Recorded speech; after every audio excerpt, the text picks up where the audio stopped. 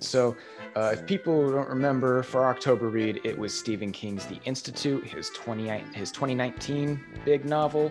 I wouldn't count this as a horror because it didn't scare me at any point. There were No. only one or two parts where it even felt tense or like I needed to keep reading to see what happened. My thoughts of it, the first 2/3, boring. The last third, quite entertaining. Until then, also the last 20 pages. So for me, this was disappointing. All right, friends, Future Jenna here, jumping in once again with our trigger warnings. So these are just going to be for the book we are discussing, but there are some pretty serious ones, so just bear with me just one moment here. In this book, there are some pretty in-depth discussions on kidnapping, murder, gun violence, mistreatment and injury to children, including hitting, electrocution, drowning, all of those really crazy types of things, as well as discussion and description of suicide and description of torture. So if any of those are going to be triggering for you, again, I know those are some pretty intense ones. Please keep that in mind. And if this is not going to be the episode for you, maybe skip this one. But if you are going to be okay with those, or if you've already read the book, then let's jump on into the episode. So thank you for listening. But yeah, spoilers. Where do you want to start? Oh boy.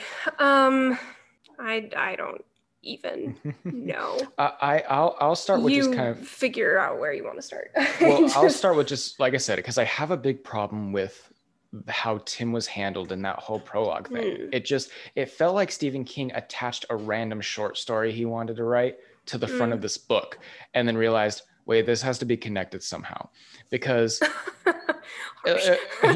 and I don't mean to be, because I still think I'll love his classics like Carrie and Shining and It, but it was just like this, the flap doesn't mention Tim at all, the back cover or anything. Okay, but it just because it doesn't mention someone. Not to the fact that it just didn't mention someone, but it felt like we were starting a different book. It did not fit with what I was told. And that was kind of the boring story, because we're following him. He leaves the plane and he wants to drift.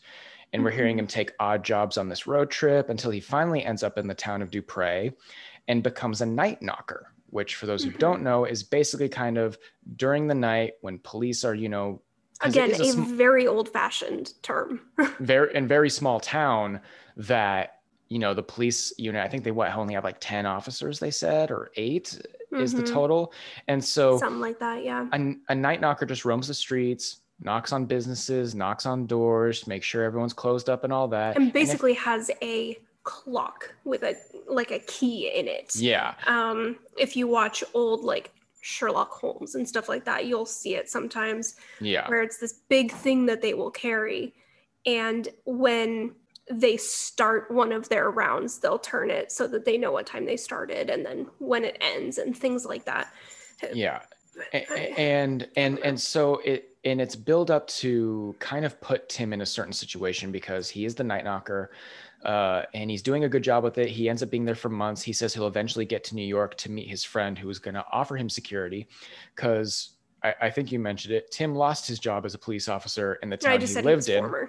Yeah. Okay, so yeah, he lost it because he ended up in a shooting where he killed a kid he thought had a gun. He didn't kill anyone. He got off duty and went to the mall to pick up some shoes. Some woman, because he was still in uniform, ran up to him and said, this young man, whatever, is waving a gun around and we need you to show up. And so he goes over to help and basically pulls his gun, and because the gun that this young man is waving, he can't quite tell if it's real, but it looks real. And so he pulls it and basically shoots at the ceiling and hits one of those big fluorescent lights. In malls, right. And it falls and hits someone. They end up in the hospital, but they don't die or anything. They get hurt and they're suing the police department. And so he gets fired, discharged from it. So his buddy was going to hire him in New York for security. So he ends up as the night knocker, says he feels the need to because his grandfather was one and Again, he thinks it's a sign. It's this character of Tim every once in a while has little glimpses of we're going to talk about fate. And then he never does. And he that's the thing keeps is starting this conversation and never ending it. And it's supposed to be hints to a reveal in the epilogue, which we'll get to, but these didn't feel like hints. It felt like it was supposed to be more supernatural. Yeah. So the whole lead up is that on one of the nights, he's a night knocker. He saves a guy's life who gets mugged, gets shot. It's a pair of brothers, and one of them gets shot and is, bleeding out on the floor. And Tim saves him. And then the sheriff says, "Hey, do you want to be a cop again? I don't care about your bad rap. I will hire you as a cop." Obviously, you're good at being a cop. Right. And then that's where that kind of ends. And then you jump to Luke in the beginning of his story. Mm-hmm. So the whole setup is to make you care for Tim and trust Tim so that when Tim comes back to and you Luke, do. I would say it succeeds in that. By the end of that, again, not chapter, but like big portion before the next that's header, where it picked up. Or at least I felt like, okay, this is at least overall seems like a good person. He seems trustworthy, which is, I think, really the only point of that is once Luke got to Dupre. And he needed somebody who we knew Tim was could be the ally. One. Yeah, Tim was the one that found him. We needed to know that he was a good guy, I guess. Well, and that's the thing is because that's what he was basically the device for Luke to trust, because what made it wasted was the whole point was we build him up to now he's going to be a cop again. And after all this, it doesn't turn out. He doesn't really end up being the cop again. Yeah, he doesn't at all. In the end, because shit hits the fan at the sheriff's station and he just does not choose to be a cop. I was like, then what was the point of that buildup to trust him? He starts dating one of the other deputies. And there's this line at the very end where, again, we will go into it, but basically shit hits the fan and everything goes crazy. And there's one line that he says when we're getting his inner monologue. And he says something along the lines of, "Oh, I thought I could have stayed in Dupre. I could have stayed with Wendy." And then that's the end of that thought. And I'm just like, are you serious right now? We built you up for 40 pages to be the badass cop of this small town. And so it just bothered me because Tim... He didn't take over as sheriff when the sheriff gets shot? Like, nothing. He was literally, like you said, there to be the ally for Luke. And so he felt like a wasted character. So that's where I was pissed on that. With the story Which made me mad because he was a really interesting character. I liked him. And with Luke, and with all of Luke, when you get introduced to him, it's very much about him being a genius. You kind of start with his parents having a talk with the principal of the talented school he's in, saying that they want to send this kid to 2 colleges. Yeah. At 12 years old. Yeah. Then the next chapter is him taking the SAT, I think. But basically, it's the headmaster calls in his parents and says, "No, nothing's wrong. He's not in trouble. There's nothing left that we can do for him." One of the teachers compares it when he's talking to the headmaster, and then I keep saying headmaster, the principal, then relates it to his parents as well. But basically this teacher compares it to Jesus teaching the elderly. Yeah. Which was a lot for me. Like, that just seemed nice unnecessary. But yeah, he compares it to this and is like, "We have nothing else to teach you, my son.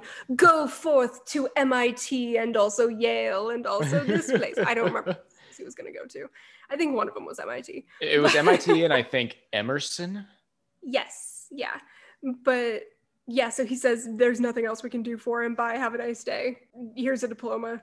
And cut to Luke taking an SAT and getting into both of these schools, early admission. And then after that, it's then his parents, the night he gets kidnapped, his parents he never gets to go. Isn't that so sad? Oh, God. Well, and that's the thing is I felt like we could have cut the whole Tim opening and built up the parents more because it didn't feel tragic. I got to know them for like two little chapters, and then their death was, I felt they're that dead. as well. Obviously, it's heartbreaking reading about these characters getting shot. Because that's one of the heavy terrible detail moments. Yeah, and that'll obviously have been reflected in my trigger warnings at the beginning, but it's so descriptive and just unnecessarily descriptive. But so it's obviously horrific to read that, and like they have a young child, like this is so upsetting. But at the same time, we didn't have enough time to care about those characters really. No. So I liked the beginning with Tim because it made me like him for later. Right. So maybe keep that in, but like I wish, this book is so long. I wish part of the 600 pages might have been talking about their home life or the parents relating to Luke or something before they were killed. Because then as you're reading Luke and in the Institute, I feel like obviously Luke has memories that he can cling to and be like, oh, but my parents, good times, I can remember good things and people are good. We don't have that. And so he has things to cling to. As we were reading these chapters upon chapters upon chapters of him in the Institute and having these tests, we didn't have anything like that for him to, or for us to cling to for him. The one that I just wish we had more of that. The one that hits the bullseye on that, Luke keeps referencing his best friend, Rolf, who we never meet. We see him, quote unquote, once. Where like if it's a movie, he would have been in a shot. Where after school, his parents are picking him up, and it's like, oh look, he's over there talking to his best friend and next door neighbor Rolf, and that is it. And then he keeps referencing Rolf and the times they shared and all that. I was like, I don't even know what Rolf looks like. And obviously that's not necessary. Stephen King wanted to immediately get into the meat of the story, which he did after the whole Tim part. But like, my favorite parts of books are the characters. I love a character-driven novel. It's just that is what drives me in my reading, is the characters and their lives. Exactly. And so I would have really liked to have seen just a little bit of his home life before everything happened and he went to the Institute. Maybe just like a day at school with Rolf, like just one. A little and back then and forth dinner with his parents, like something. Yeah, and so I felt like a little rant on it, where I felt like we got the most pre-Institute character interaction with Luke was when he was at the SATs. He talks with these high schoolers who kind of want to try and pick on him because they're like, why is this young kid here? And Luke kind of one-ups them and then they leave. But it was this girl, you can assume she's a junior or a senior taking the SAT. Like you said, it seems like they want to kind of poke fun at him a little bit. And he says, oh, I'm here to take the test, just like you. And immediately this high school girl goes over to him and is like, what answer did you get for question 7 or whatever? He's like, oh, I got this one. She's like, I didn't get that. Right. And so it was like his interaction. So funny to me. His interaction with that girl was more than I felt with his interaction with parents, because he keeps also referencing that interaction with that girl. Mm-hmm. And it's just which I thought was interesting. And so I thought that was going to come back somehow to something. Like maybe this girl I thought the girl was going to work at the Institute. Yeah, like, I was waiting for her to come back. She didn't. Spoiler alert. But I was waiting. I was like, oh my God, it's the SAT girl, that bitch. And right. It was like she was on the team that killed my parents, or she's secretly Gladys, like something. I figured maybe it was a scout for the Institute or one of the evil doctors that you heard about in back half. I was like, oh, but no. I mean, she was 16, so that probably wouldn't have made a ton of sense. Well, I would have thought that maybe it turned out she was a woman who looked younger, so she was a scout. Maybe that she was keeping an eye on him, sure. I was waiting for her to come back. She did not. I was disappointed. And so then kind of the next section of the book is, like I said, all the testing. Luke going through the horrific tests, getting tortured, and what is it that they're trying to do with these? And so the back cover and flap makes it almost seem like they want to take the powers or discover where they come from, when in truth what they want, it's supposed to be this big conspiracy where it turns out they're using the kids, where all these tests are really to kind of try and boost their powers, but also give them a cap so they don't become too powerful. Mm-hmm. They put them all in a room, basically turn their minds into mush, because what makes you actually more powerful, the kids discover, is wanting to use the power, is the belief in want. Choice, basically. The choice being of yourself instead of kind of having a goal with the power. And so what they do is they get rid of their minds. And when they get rid of their minds and become mindless zombies, then the power is stronger. I wouldn't say that necessarily. It's not, I don't think that it's on purpose. No. I don't remember what the analogy is that Luke and Avery use. I should have written that down. Most of this book I read in bed, so I took about approximately 0 notes.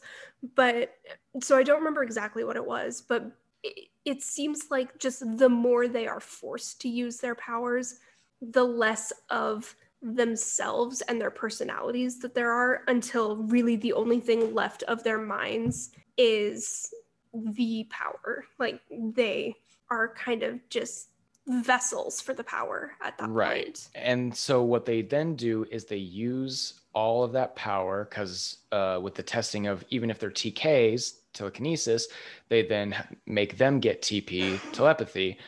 And so the whole plan is to get them all to have at least a base of telepathy, so then they can assassinate people out in the world who they think will cause a chain of events threat to the earth. And so the big reveal is, you learn there are more institutes. They're all over the world. And that's the last second. So the big reveal happens, like, it's first mentioned, I guess. We talked about Maureen, who is the housekeeper that helps Luke escape. And the only kind one. Well, I mean, she was spying on the kids and being like, it's safe here, you can tell me. And then it wasn't. So I wouldn't say kind necessarily, possibly redeemable. Sympathetic is the word I would use. But anyway, she's the housekeeper that helps him escape. It's kind of all you really need to know. Yep. But when he escapes, she gives him a flash drive. Oh my God. Speaking of forced nostalgia, all I could think of was floppy disk. Oh my God. My brain just then. The other day, I will say, just a little random side note. The other day when I had to get my new laptop because my laptop crapped out, my mom randomly mentioned, she was like, "Why not just use a floppy disk?" And me and my dad at the same time both looked at her and almost in sync was like, "How old are you?" I haven't seen a floppy disk since I was like 10. Right. But continuing, Maureen gives him a flash drive where she confesses her sins, essentially. Yeah, it's mostly I want to get these things off my chest to make me feel better. Because she commits suicide when Luke leaves because she knows they'll kill her anyway. Which I will say, yeah, so it's mostly just like, I want to get these things that I did out into the world to make me feel better. And that was a little frustrating. Again, not necessarily on Stephen King's part, but on the character, like, why is what you want to say. But she does, like you said, commit suicide. And that is one of the moments I was alluding to earlier in the episode that is incredibly descriptive. And it's not, we don't get her point of view, so we don't watch her commit suicide. It's already the aftermath. Yes, but another one of the janitors and Mrs. Sigsby, the headmistress, find her, and the discussion of how they find her, what she looks like, what happened, shape the body's all of these things. Yeah, just incredibly descriptive.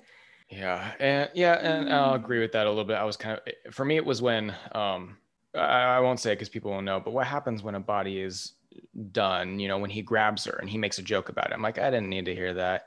But past that, so the video after her sins, she then actually has footage of Ward A, which is the other part I was fully talking about. Like, this was necessary for the story, but the amount of depth that he went into it, I think this was unnecessary. The back half of back half. What was Ward A? And it's where they go. Call it Gorky Park. So when these kids basically are just shells and they don't have their minds left anymore, the people at the Institute refer to them as Gorks, Gork. I'm not sure why. I am a bad podcast host. Like, I didn't look it up. It's got to be some sort of reference, but I almost got the feeling that it was extremely offensive, but we just don't know. That's the thing. Kalisha, the little girl we had mentioned, little girl. She's like 13, I think. Yeah. Once you're above the age of like 23, I feel Everyone's like kids. everyone starts seeming 10. She is a young Black woman, and she later on, once they are trying to overthrow the Institute, and Nikki, the kind of James Dean rebel without a cause guy in the Institute, Yep. starts referring to the Gorks, and she relates to it as the N-word. She's like, this is as bad as you calling me this. Yeah. So like, we can't call them that. So it has to be a reference to something, but I didn't look it up. I'm the worst. I was so busy and didn't want to think about this book anymore. I was having a hard time reading through it too. But so Maureen gets the footage of Ward A, and essentially when they are the mindless shells, it's this room where they basically roam.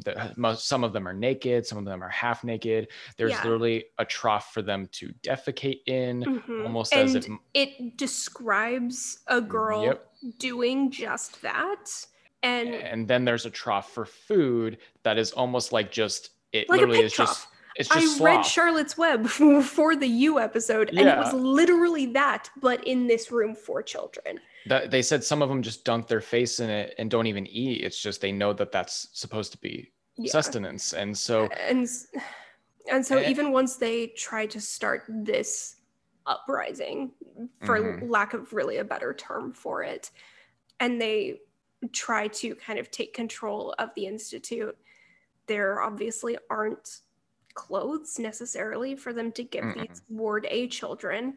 And so it's these main 5 kids, obviously excluding Luke because he's gone at this point. So the other 5 that were his good friends in front half that had then moved to back half. And then just this nameless, basically mindless blob of children that are all naked and dirty and covered in really terrible things. Some of them are banging their heads on the wall, shouting out random phrases. They refer to Ward A, or they reference it as an old-fashioned insane asylum, basically, where there was one line, again, if it hadn't been 2 a.m., I would have written it down, but it was something about, it was in asylum back when they didn't fix anyone, they just kept them. Yeah. Like, they just lived the rest of their life there, and it was so much. Yeah, and so with that kind of is all the start of like the last third, because as we said, when they're in there, they meet all the friends, horrible things happen, all the tests, and then Luke escapes, and that's when it picks up, because I loved watching it was a long section of Luke traveling and getting away. Like, Maureen gave him, steps of how to leave. Like, okay, when you climb out under the fence, like literally that's what was all it took to get out of the Institute. She planned out his entire escape for him. She had roadmaps for him to hit. There's an ice machine where they would talk a lot. And she's like, get the scoop from the ice machine, use it to dig a hole under the fence and get out that way. You're going to go right on the other side of the fence from the trampoline, and then take half a step, like a medium step to your right, so you're facing that way, and then walk directly in that direction for about 2,000 steps. About 2,000 steps. And when you get to the big yellow light, you'll meet a fence, and walk to the right of the fence until you see a scarf tied in a tree, and then keep going that direction. Like, there will be a boat. It was so in depth, and I'm like, when the hell did she have the time to do this? Did she have the time to do this shit? Let me tell you, she did not. No. And so it was much. That's when the book picked up, is Luke's escape, because like I said, the tests were repetitive. Nothing was happening in the Institute. Slowly his friends were going to back half, and then it was just him and Avery, and new kids that you didn't even care to know, because you just knew, oh, we have more kids all of a sudden. We're becoming a full institution now. But when he escapes, he hops on a freight train like the cover shows, and there are a few almost close calls on that. And then he eventually ends up in Dupre and finds Tim, him and Wendy, the other officers. And that is then when it... Shocking. There's someone spying. A spy. There is discussion. Along with Tim's and Luke's and Avery's, we also get the point of view of a couple of the adults in the Institute. Not very often, it's much rarer, but just enough to kind of know where Luke's story is going to go. And at one of those points, we do learn that there are people kind of like scouts working for the Institute in every town that this train Luke is on stops somehow. in. All over the country, supposedly. Every single town in all of the US, apparently. And so I did like someone waiting for him in Dupre. Also. I did like how it turned out to be someone that we did kind of get to know in Tim's time. And was already creepy. Right. It was like in Tim's prologue, he does stay for a little bit at a motel that's very cheap and it's run down and no one really likes to go there. And the owner is named Norbert, and he's just a guy who likes to walk up and kind that of... was his name. he gets to like... What an old man name. Oh yeah. Norbert Hollister. And I hate that. He likes to go to his guests and kind of just ask questions. And even Tim is like, go away. Like, isn't it mentioned that he also... Yes, because So before he decides to stay, obviously, Tim meets with the sheriff. This is not important to the story at all, but it's very funny to me now that I remember it. But obviously, he meets with the sheriff to talk about a job as the night knocker. And he's like, yeah, go to Norbert and you can stay in the motel, blah, blah, blah. Check the bed before you lay down because there's probably bed bugs. Also... And then the sheriff kind of looks at him and he's like, nah, never mind. You're good. You still have that cop look about you. So he probably won't try and sell you drugs. And you're like, what? So apparently Tim looks like a cop and that's all we know about him. Well, right. And then... And so Norbert's the guy who kind of likes to just ask questions. And so I was waiting for when Luke got to Dupre. All right, who is it? I'm going to assume it's one of the deputies or the sheriff. It's going to be someone I expected it to be one of the cops. That we wanted to be a good guy. Yeah. And then it's Norbert. I was like, that bastard. Or like it's Wendy. Ooh, that would have been a plot twist. I would have hated that because Tim and Wendy do end up together and it was so cute, even with how small that relationship was in. And then I was like, I swear to God, if Wendy's the stringer, I'm going to lose my mind. And so, but no, yeah, it was this already creepy guy. So we weren't mad about it. We were like, checks out. Or Orphan Annie. Orphan Annie is the town's... We haven't mentioned her yet. No, she's the town's... She's not important to the plot really until... She's the wacky character. Like, second to last chapter, but she's the town's crazy homeless woman who believes... Yeah, she's kind of the town crazy lady. And she believes in conspiracy theories and she always talks to Tim about them. But it's funny because then when Luke comes and tells the story, she's like, I was right! She's like, oh, they came in black vans, didn't they? Black sedans. And then they did this and they killed your parents and they kidnapped you, didn't they? And he's like, yes. Yeah. And she's the one because that's when action happens is basically Mrs. Sigsbee takes a crew, some of the extraction teams to go get Luke. And it ends up in a shootout at the sheriff's office. A lot of the cops die. So all of the cops die besides except for Wendy and Tim and the one cop who was not in town, who's on vacation. Yeah, and the one that's on vacation, who then becomes sheriff, even though Tim should become sheriff just because that's the only thing that would have made the first portion seem worthwhile. Relevant. Anyway, yeah, relevant is the word I was thinking of. I swear to God, my brain. But yeah. Oof. So, like he said, it ends up in a shootout. That makes sense. A whole team from the Institute goes to this town and figures he'll be at the police department. So they go there and they have lots of guns. The police have some guns, but not as many at the ready because they don't know it's coming. I was prepared for this. And then Stephen King decided, apparently, that stereotypical Southern, like, gun-toting Southerners were gonna save the day. Orphan Annie's one of them. She's there. She's there with her like sombrero and weird outfit and has a gun in each hand. And this is the only quote that I wrote down for the entire book because it was so ridiculous. She's looking at these heavily armed with like machine gun people, ex-military. Right. And she looks at them and says, "This isn't playing, boys. You're in the South now." Yep. and so I hated it so much. So yeah, and I was so mad. I turned to Nick and I said, "God damn it. The Southerners with guns are trying to save the day, and watch, they're going to." I was over it at that point. It was funny and ridiculous. And yes, so all the cops die, but Tim and Wendy, including the big bad sheriff, and all that one made me sad just because he seemed cool. Yeah, he was a fun character. And all the others die except for Mrs. Sigsbee and one of the doctors who constantly tries to. Evans. Yeah, and he's like, "I was forced on this trip against my will." Which, to be fair, he kind of was. Right. That is one of the only other, like, from Sigsbee's perspective, moments that we get is him being like, "I don't want to go," and she's like, "Suck it up." And they try to give him a gun. He's like, "I don't want to touch it." And they're like, "Yeah, then you're going to die." He's kind of forced to be there. He's not lying, but they are the only two that survive.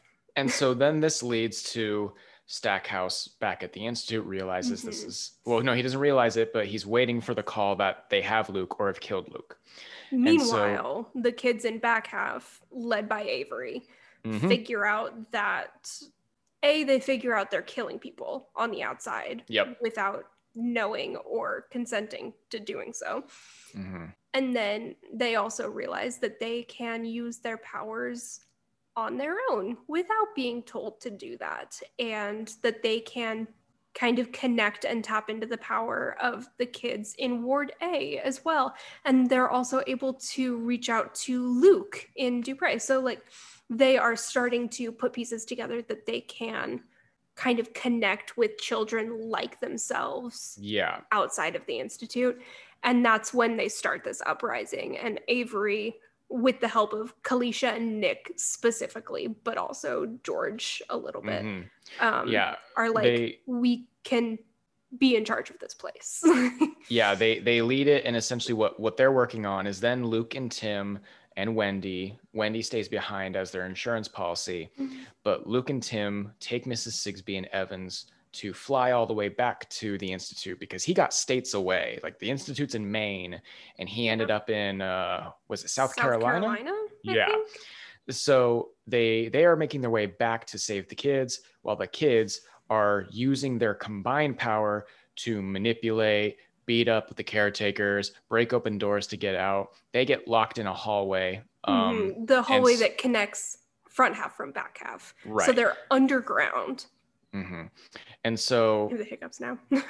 the big climax is that everything happens together. Tim and Luke make it to, they set up a plan with where they're Sigsbee. Like, they take her with them. Yeah. With Sigsbee, you're gonna get us a school bus. The kids are you're gonna let the kids out. We're gonna leave, and I'm gonna give you the flash drive that has the information, and your institute will maybe and carry we won't on. Tell anyone. Like you can keep it a secret, but we're taking the kids that are currently in it with us. Yeah. It's like, this is not okay. And I'm going to jump in here because right around then is when my favorite scene happens. Okay. So like I kind of said, Luke still has this connection to the kids in the Institute, even though he's not there anymore. And they realize that and kind of start talking to him and trying to figure out what his plan is. And he basically tells Tim, I know that we aren't going to be able to save everyone. We're not going there to save them. We're going there to buy them time because I know what they're planning and I know that they will be able to do it on their own, which I also just liked as an idea because so few people think of children as capable people. Like there are some things that they're not capable of doing on their own, but I liked the fact that because it was from Luke's perspective, and he and Avery and Kalisha a bit were kind of talking telepathically across states. He was like, hey, Tim, adult in the situation. I got this. And Tim was like, cool. Yep. But anyway, and so back at the Institute, they're locked in this hallway underground, and they can't use their powers to get out. They had stolen a key card, but someone in the IT, like, security room, basically the surveillance room, locked all of the locks and turned them off. And so you can't use the card anymore. So they can't get out. There's no way for them to do that at the current time. And so they're all sleeping, and it turns out that they're all having this collective dream together, all of them.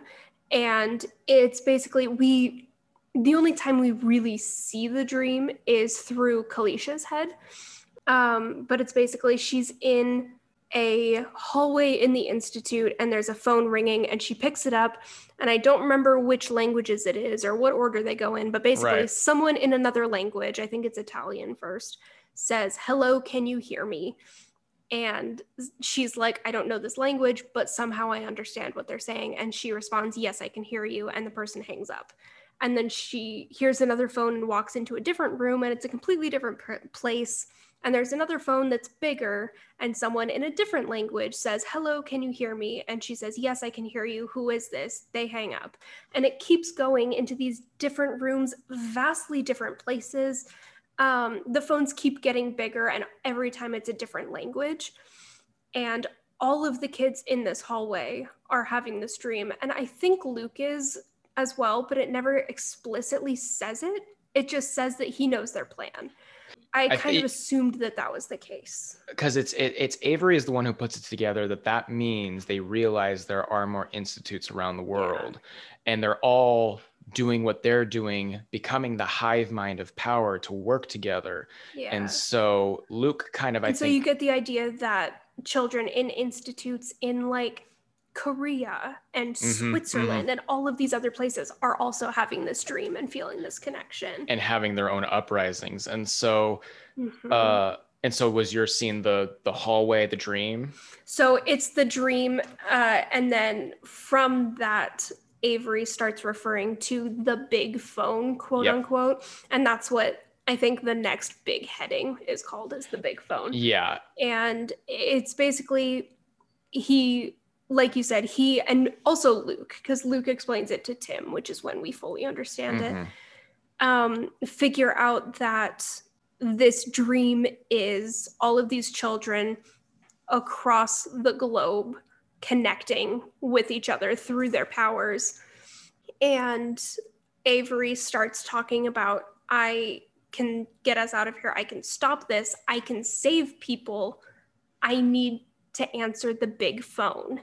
And which I just thought was really cool. And so it ends up being something that he does completely in his mind, obviously, but he kind of taps into the power of his friends and the Ward A kids and the kids in all of the other institutes. And he takes that in himself, and he kind of, it seems like, goes supernova almost, and just like he becomes the power for all of them. And that's what I loved is as like the best visual, like if this does get a movie adaptation eventually, like that's going to be the scene I want to see. Yeah. And so he does that. He has basically, when he does that, becomes a supernova, he becomes a sacrifice, because then he becomes one of the mindless, but he is now just that raw power leading the charge.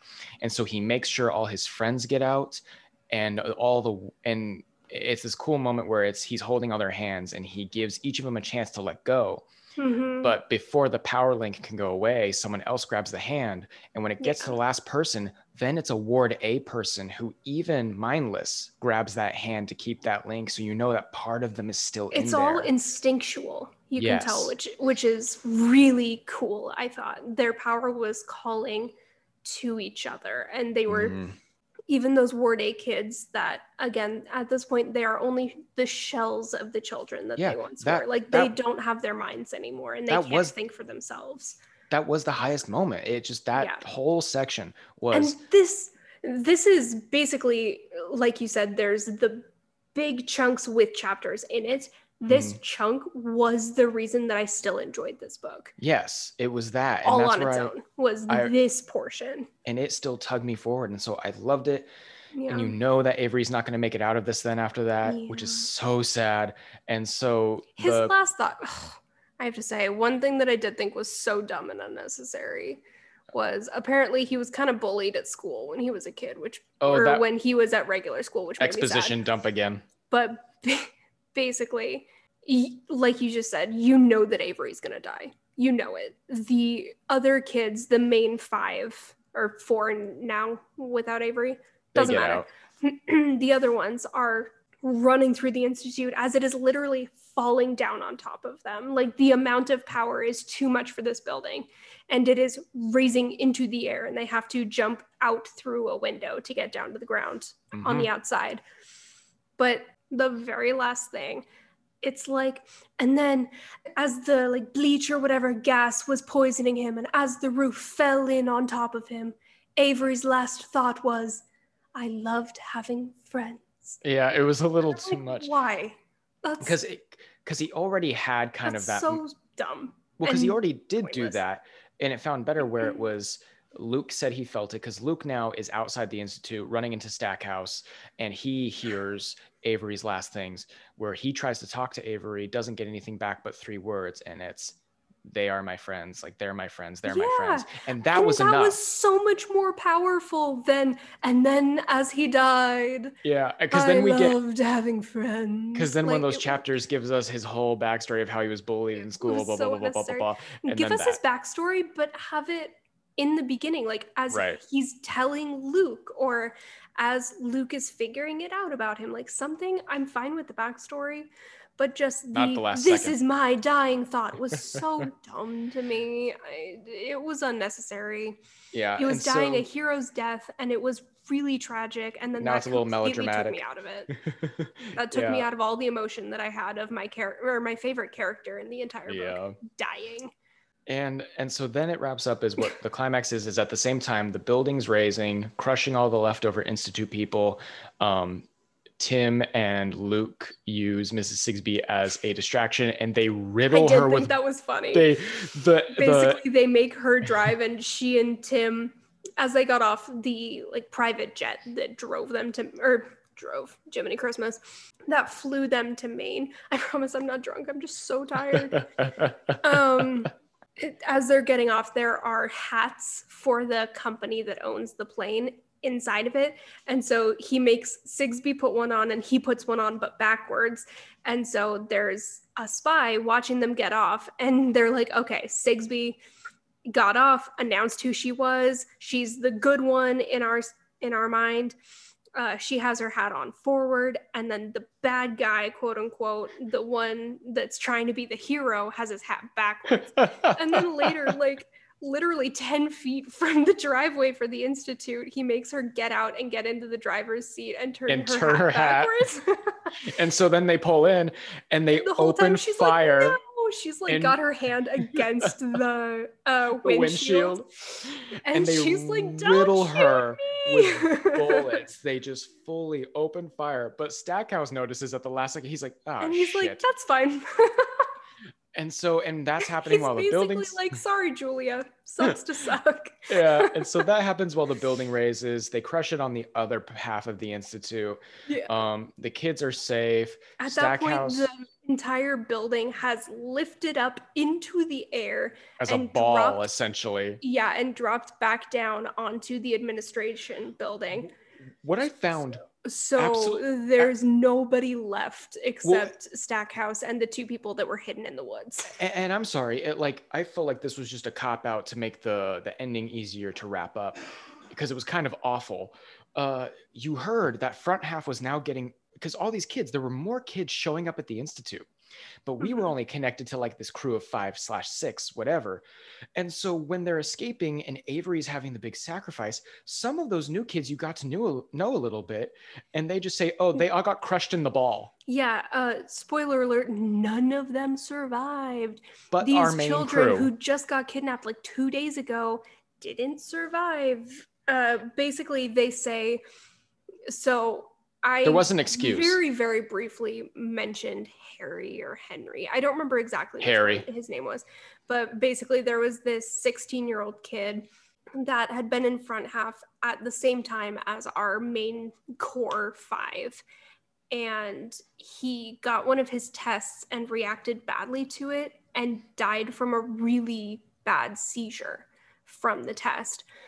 And so what they say basically is once the power got this big and all of the people with the power were all connected like that, the kids who hadn't had any of the tests yet and hadn't learned how to connect yet basically had seizures and all died before the remaining 4 kids could get out. Which I but felt at the like same was, time, it's like that, like you said, did feel a bit like a cop out. Like, we only need to save the core. That's the only kids that people care about. Right, because it would have been an easy wrap up, but it was also like, also so he could have the villain be like, so that the villain could have his moment at the end, the Lisp man, which we'll get to in a sec.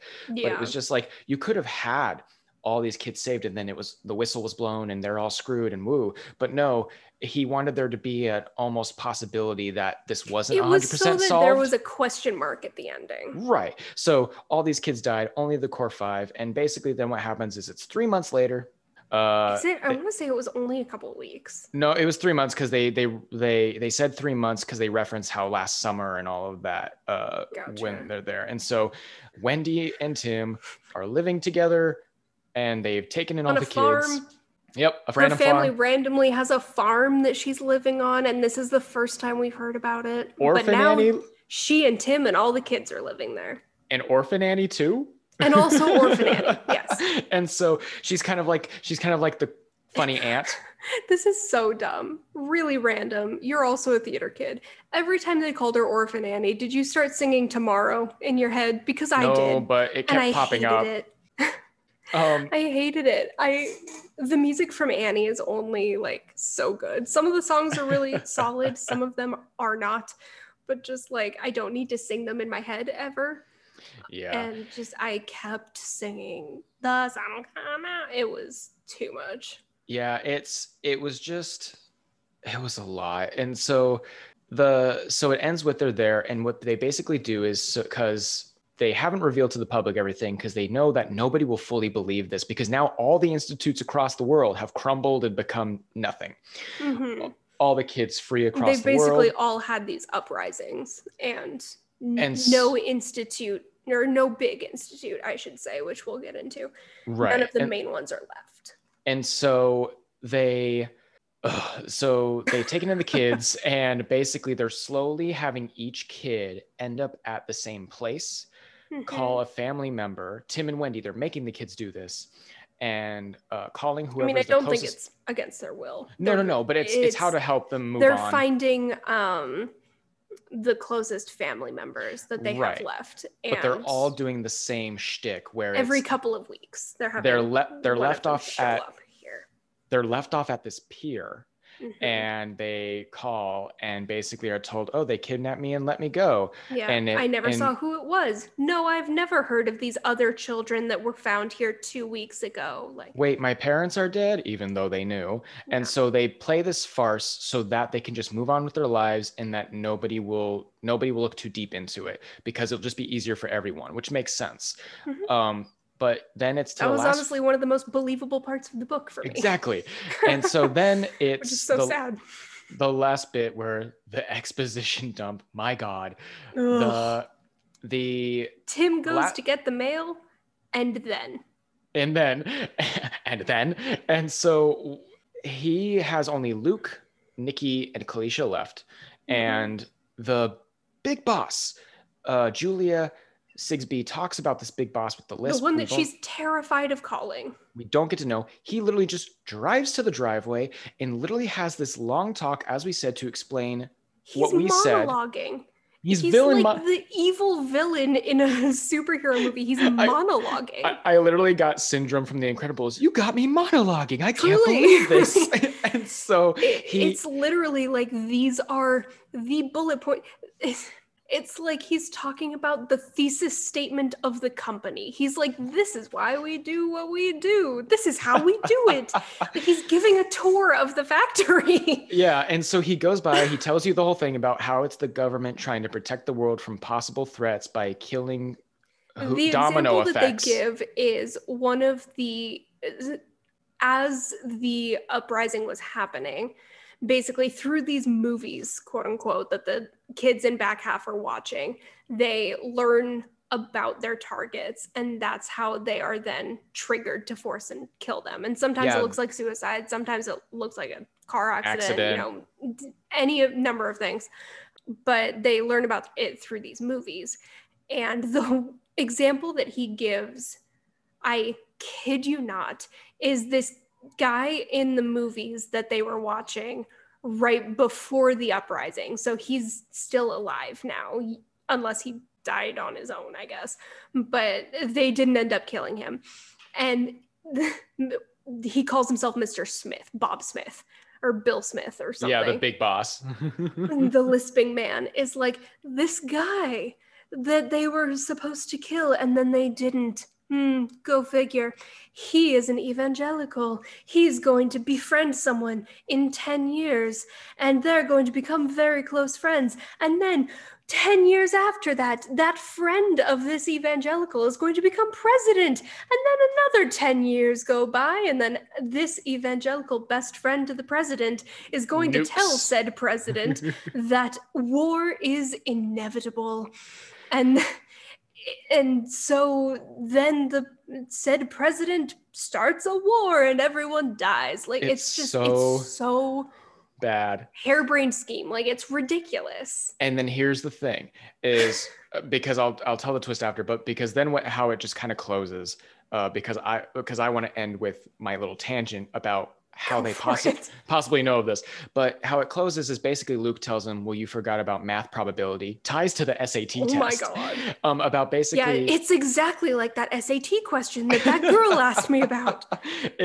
It's the fact that that one I almost put the book down and was just like, okay, I'm done. Basically, he explains the butterfly effect, but says it's a math equation thing that, you can't. Which I'm sure it is. I didn't look that up either, and I don't remember the name. But yeah, it's the math version of the butterfly effect. Basically or like saying any that small choice, he could walk to work one day instead of driving and then could never meet the guy and nothing would happen. Like whatever. Because they say, we've stopped some. He's like, right, but you've stopped the ones that happen within the day you learn about them. So the probability changes that if it's happening the day you learn about it, it's going to happen. If it's supposed to happen 10 years from the day you learn about it, it's not going to happen. The probability that it still happens is so small.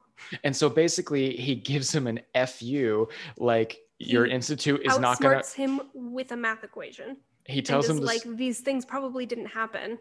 Yeah, and or so wouldn't have happened, I should say. They said they're gonna bring back the institute, but they know it's not gonna happen. So the big Bill Smith tucks his tail between his legs and leaves. Yeah. Kalisha, that's my favorite. He literally backs away and is like, "Okay, bye. Don't tell anyone about us." Well, yeah. When Luke first talks to him, he steps back, knowing Luke is smart and powerful. And so then Nikki leaves to go to his family. Kalisha leaves to go to her family, and Luke is now living with Tim and Wendy. He'll have his happily ever after. He has no close relatives. Right. So Could the thing live with Rolf is what I thought, but also it needed to have a happily ever after, which only happens if he lives with the only other character that we care about. Well, because it ties with Tim, because Tim was a divorcee because he didn't want kids with his wife or something. He couldn't get the courage to have kids. Now he loves having Luke, a 12-year-old already made kid. Yeah. But the thing that made it awful was, okay, well, how did they know? How did they know these bad things were going to happen? A smallest hint is that one of the doctors in the institute thought there were more powers than just telepathy or telekinesis. Yeah. And Luke learns that early. Yeah. And it's not touched upon until now. A quarter of the way into the book, like early. We learn this and book, just ignores it for the rest. This book becomes Minority Report. it becomes literally Minority Report because they say, oh, we have a real institute. We have a secret one, but it's not like this one. It's like an all-inclusive resort institute. Like these people live there their whole lives and there are no tests. They just tell us the future and it's because beautiful. They're precogs. They see the future, they get flashes. And I'm like, this is Minority Report. Precognition. So they see the future. And Luke says, yeah, I learned about this. I'm like, when did you learn about that? I would have loved to see that as the person reading. And so basically he says that they were the super rares. And Luke's like, they're not really that rare. They're everywhere. And basically, he's like, it's basically, have you felt deja vu? Have you gotten a feeling? Cop shows always call them following their gut.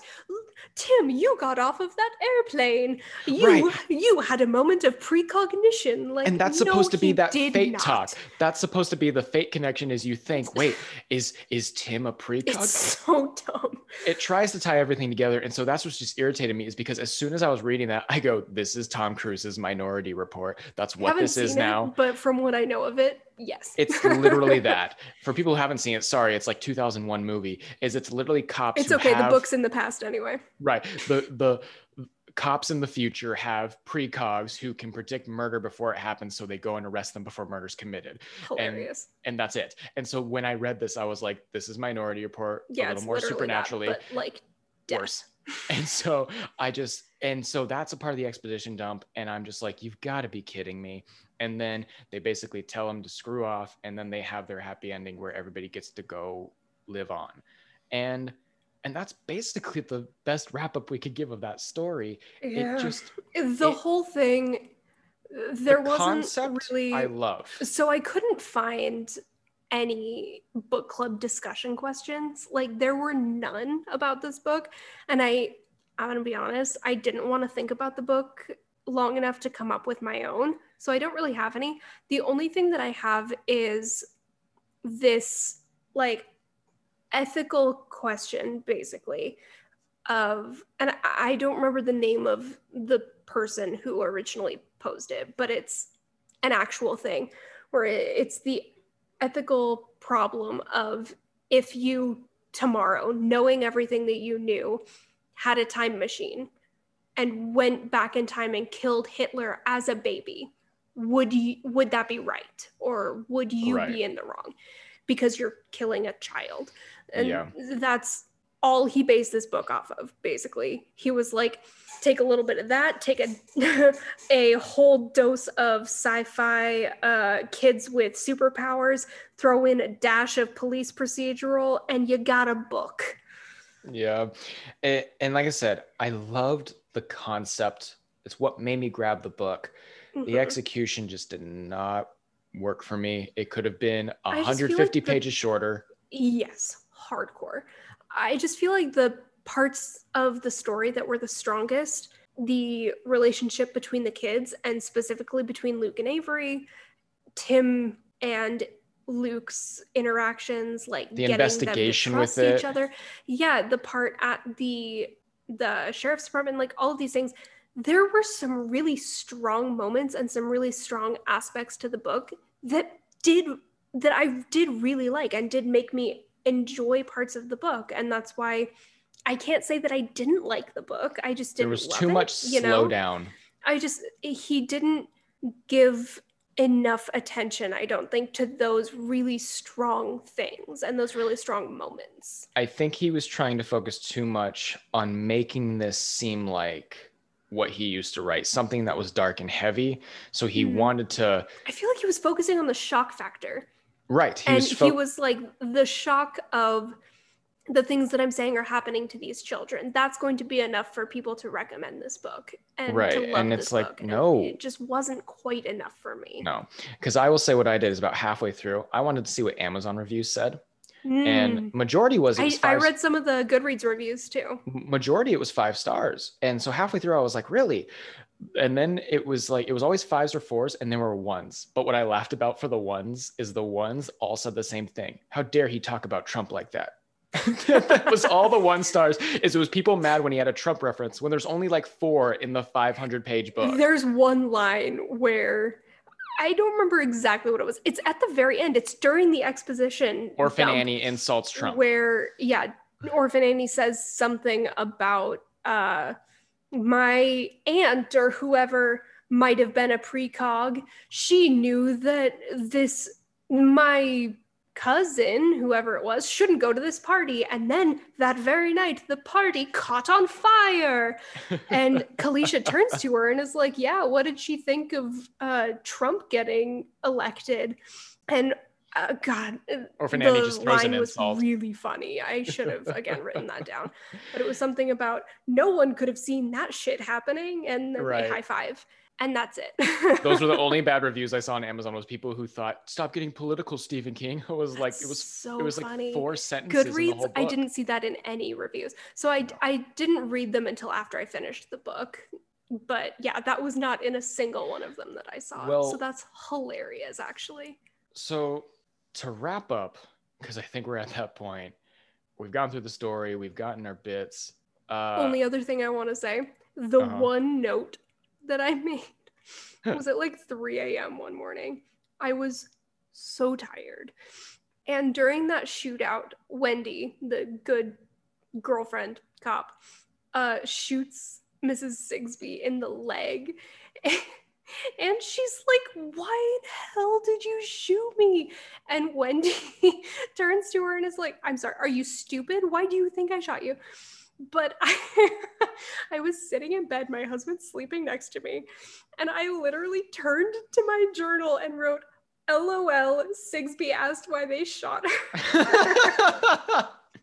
And I was apparently so far gone at that point. I was like to the giggly part of sleepy, I guess, because I can show you. That is literally what it says.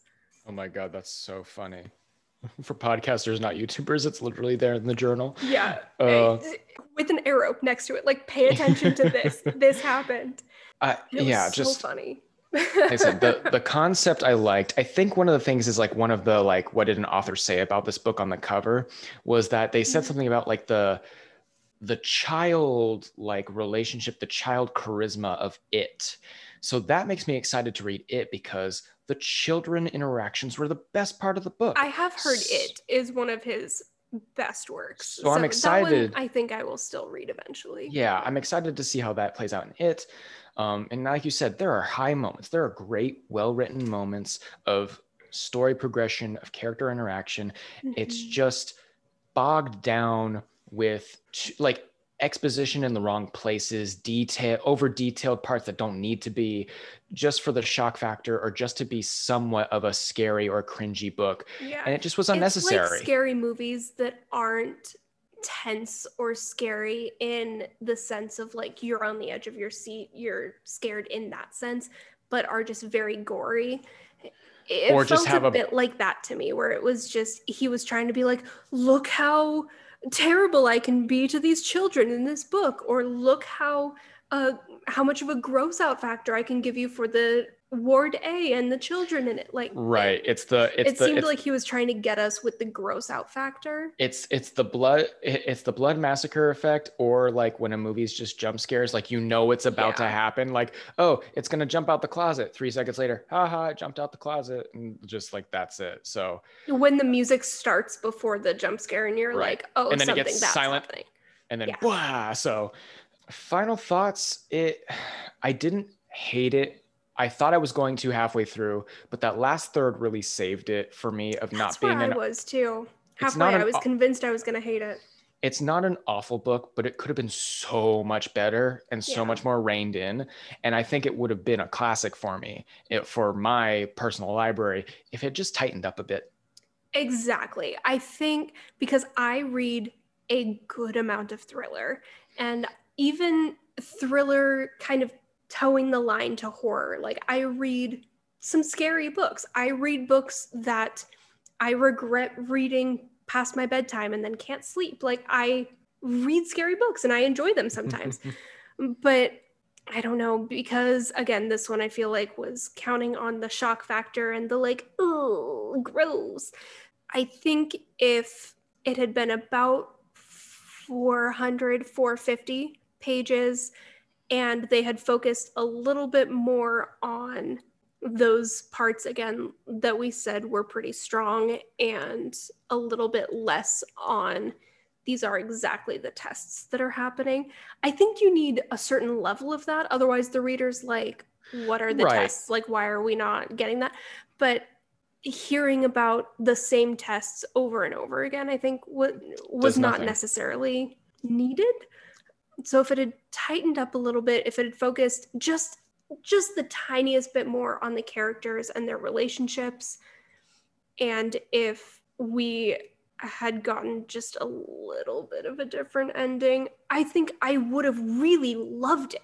I just, I've at no point did I feel drawn into this book. an idea that came to mind is just now is the parts where it feels like the parts that feel like it could be cut if it needed to be this long. I feel like we could have gone back and forth between Tim and Luke in the Institute.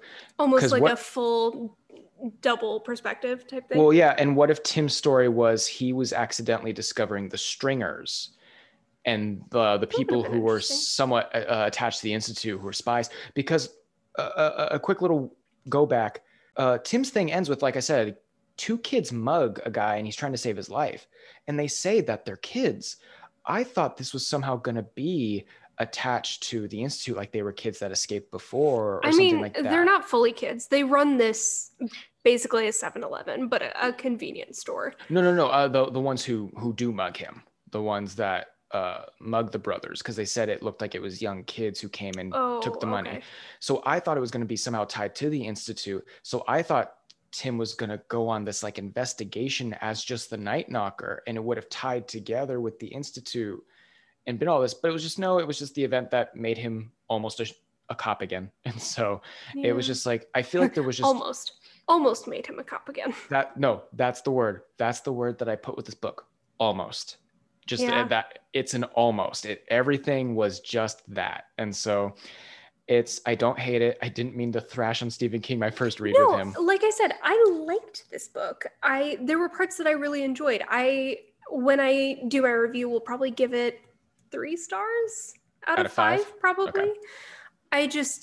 There were so many things that could have been more for me, I think. Yep. And there were some Exactly. things that definitely could have stood to be less for me. Like I said, it's an almost. Yeah, it was a near miss. I'm thinking that maybe Stephen King just isn't for me. It could be. Which I feel like in the book community, Stephen King, you either love him or you don't read any of his stuff. Like, there isn't very much in between. Like I said, I think it will probably still be on my list to read at some point, just because I enjoyed the original with Tim Curry. I know that story. I think from what I've heard about it, it should be pretty good character-driven story. But just, I'm thinking overall from reading this and reading Carrie a couple years ago, I'm thinking maybe Stephen King just isn't overall for me, And which is fine. I think maybe I'll like his shorter ones. It's massive, but Carrie and Cujo and some of those others are shorter. And so when it is Carrie, I want to say is around 300 pages. Again, I read it when I was 19, so it was a while ago. But right, the parts that moved were like a lot happened and it was 100-something pages. So I feel like his shorter stuff will probably work for me. But when he's trying to make an epic like this, he just does a lot of tell he was like, this padding. is going to be a blockbuster film. Yeah. And that almost bugged me more than anything, was you could tell he was like, this scene is going to be a perfect movie scene. Yeah. And I'm like, okay, but the book though. What Some about of us this? read those. Yeah. So I'd say, are we on the same page about this? Yeah. We're both just iffy with it. It was. So overall, would you recommend it? And if so, who would you recommend it to? I don't know if I could, just because, like I said, there are great highs, but I just feel like the highs weren't enough for it. I feel like the highs get weighed down by the padding and the rest of it. So I couldn't recommend it. If you're a normal Stephen King fan who reads everything he's got to read, sure, go ahead, add it to your library. You probably have already read it or planning to read it anyway. Yeah. But as someone who wants a good, engrossing, kind of like dark story, this isn't it. I'm kind of the same boat, maybe just a little bit to one side. I would say, obviously, like you said, if you are a huge Stephen King fan, you've probably already read it, but if you haven't, go for it. It is, for the most part, a pretty compelling story.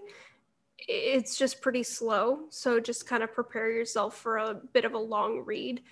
I would say if I think that if you are someone that pretty consistently reads pretty thick fantasy, like you are really used to kind of long-winded, for lack of a better term, that's not necessarily the kindest term, but that's all I can really think of to describe it right now.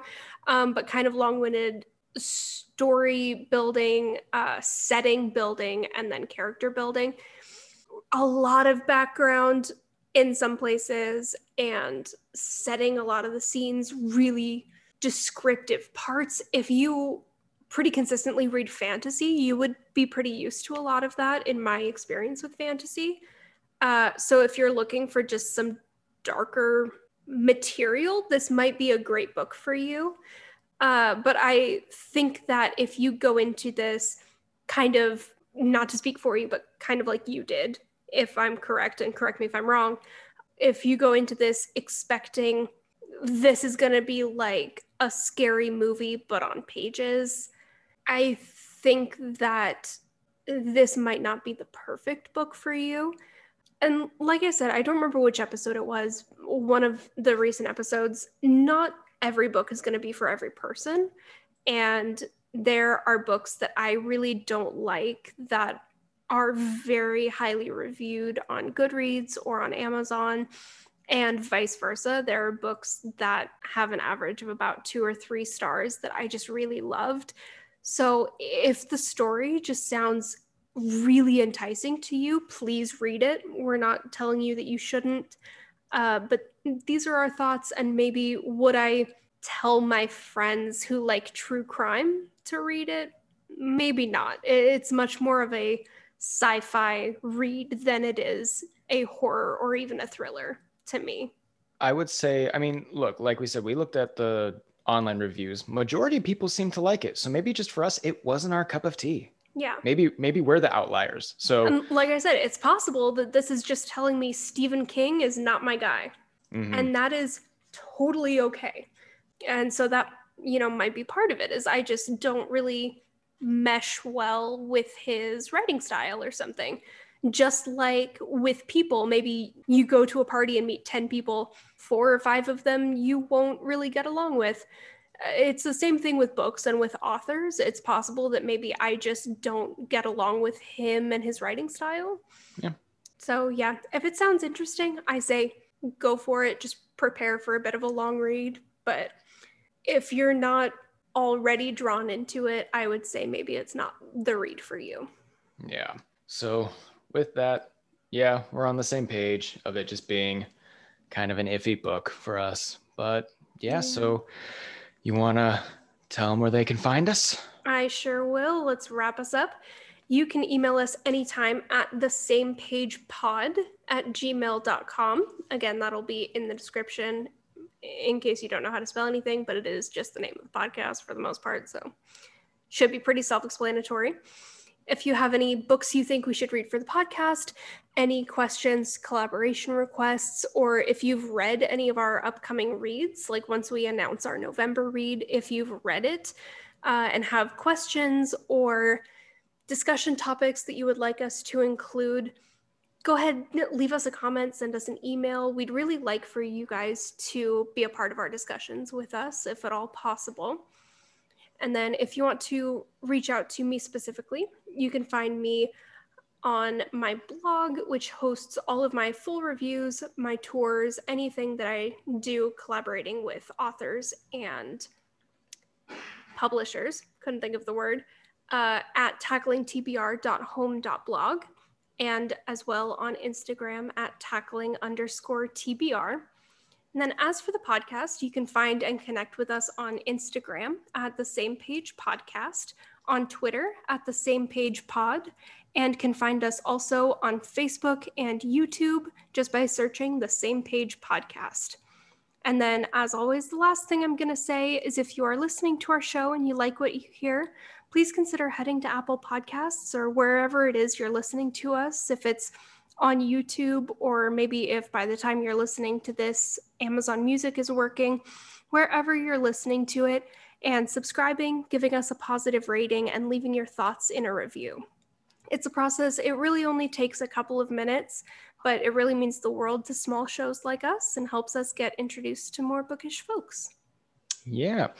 And so we're Stephen King, The Institute. Very interesting read. We're very excited to announce our November book come our next check-in with a extra surprise with that announcement as well. Make sure to keep an eye on our Instagram just in case we announce it early. We might for this one just because it's kind of a special book discussion episode. But either way, that check-in episode will go live November 15th. And then December, we will hopefully be our first month of trying to do 2 books. October didn't go so well because this was a little bit of a long read, but I am officially going to be starting 2 books for November. So if I get that done, prepare for more episodes. Send any well wishes for fast reading or also threats to our Instagram. Again, that is at the Same Page Podcast. And I will make sure he sees them. Even though I run the Instagram, I don't know why I'm saying that. Send them anyway. I will screenshot them and send them to Dana to encourage him to read many a books. All right. Thank you all for listening, and we'll see you next time. Bye.